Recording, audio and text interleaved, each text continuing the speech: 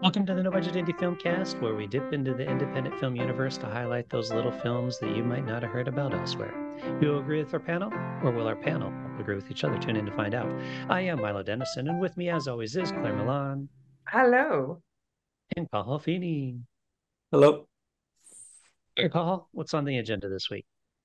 Okay, so the film this week is called Doppelganger, directed by Drew DeWalt or DeWalt, and stars Regan Dale Nice, I'm going to say, Neis, and Brad Light. So it is a short psychological horror.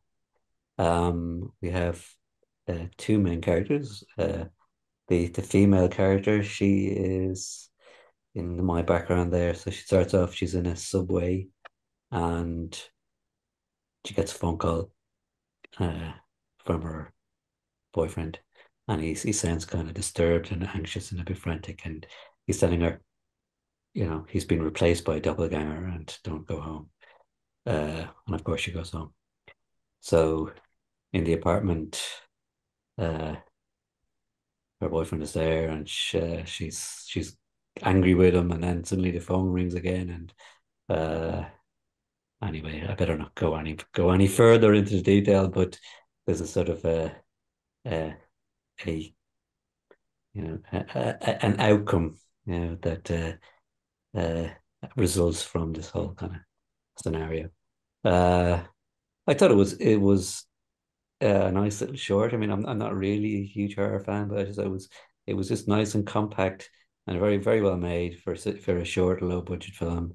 They like to use the kind of the lighting, it's kind of a sepia tone, kind of even a kind of a creepy look, and the sound, and some of the shots were really nice, like the opening shot with the train going by, and then when she's on the phone, and then as she's talking, you see the train coming closer in the background. Um,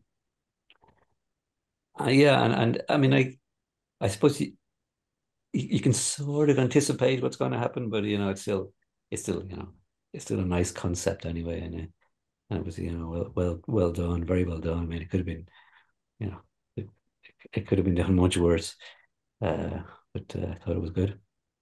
I thought it was really good. And it's funny, as you know, I used to hate horror. I used to be terrified and I wouldn't watch it. But I've recently, for some reason, I've got into horror stuff. Like I watched that film Smile recently. I don't know if you've seen that one, and it's really scary. But I started reading Stephen King novels as well, which is they're absolutely amazing.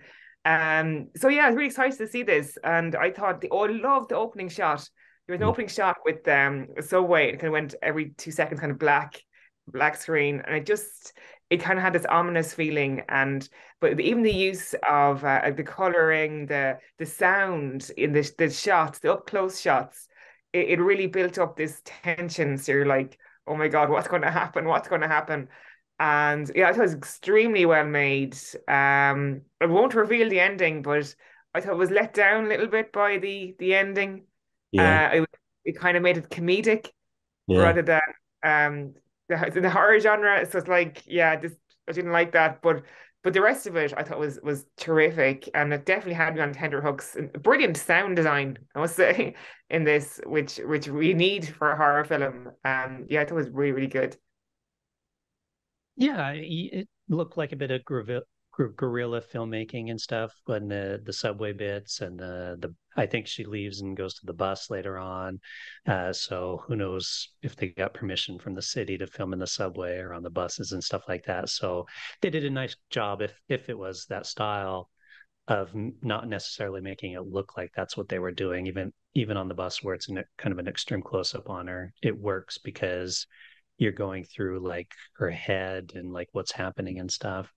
Although I do question her ability to, I mean, I guess we kind of know why her phone worked in the subway but it was kind of funny when the phone rings in the subway. I'm like, whatever, whose phone I works in didn't the cop that subway? actually. Only when you said it now, I didn't realize a phone wouldn't work in a subway, would it? well, it No. works in, maybe it's very shallow, like, Yeah. Yeah. I mean, they sometimes work. yeah, it Exactly. does, yeah. That's why I thought it was funny. I'm like, yeah, what subway is this? Maybe Um, maybe just very good Wi-Fi, and Yeah. then yeah. she's using WhatsApp Hmm. or something. Yeah, exactly. So anyway, so I thought that was interesting. And then there's a bit with the knife without revealing it that I kind of questioned how the knife changed hands and that kind of stuff so quickly and easily. But without that, again, I don't want to reveal it. So there are all those aspects, but yeah, for a low budget short horror film, horror is hard to do in general because it's all been done. So how do you create suspense when we've all seen horror films? And so really it's just kind of waiting to see, well, what's going to be the outcome in this particular horror film. So yeah, it was a nice little outcome, I thought. It was believable. It worked for the scenario, but you know, yeah, it was all right. Okay. Yeah, I kind of agree with you, Claire. Like that, there was one thing I thought it did sort of detract from me a little bit. I call it the gotcha scene. I thought Yeah. that that was probably unnecessary. Really. Yeah, and I noticed in the comments people agreed to say that that's not wasn't necessary because it Yeah. just added a bit like, oh, that's a bit corny. Yeah, it Yeah. is. Wow. Yeah, It because it would have worked better with what the police were saying yeah, at the end without that gotcha bit. yeah, yeah. That was whoever. I'll check who the editor was, and it was probably the same guy, though. Yeah, it Uh, probably was. yeah, But timing wise, good. It was good too because it was only like 5 minutes. So it was nice Yeah. that it wasn't too long in a lot of ways, especially for the locations and the story that they were telling. I thought it was a really tightly edited film in regards to the timing. yeah.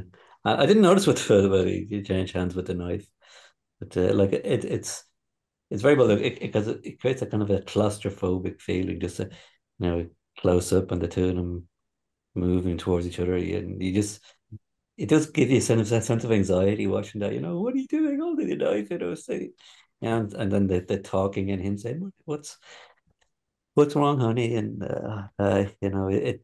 it was very, for a low budget, it was really, really well done, I thought. Yeah. Hmm. Yeah. Mm. Well, that pause there usually means we're ready for the ratings. So, Claire, you want to go or you want me to go? So I got I'll go. So it was very well made. A really good example of how to make a really good no budget horror film. Brilliant soundscape. Let down by the ending, but I'll still give 4 stars. I agree. It was nicely made. It looked good. It sounded good. I thought her performance was good. Um, so it was okay. I'm kind of a bit of a horror film snob, so I'm gonna go 3 stars on this one. 3 stars. Yeah, I'm between stars on this.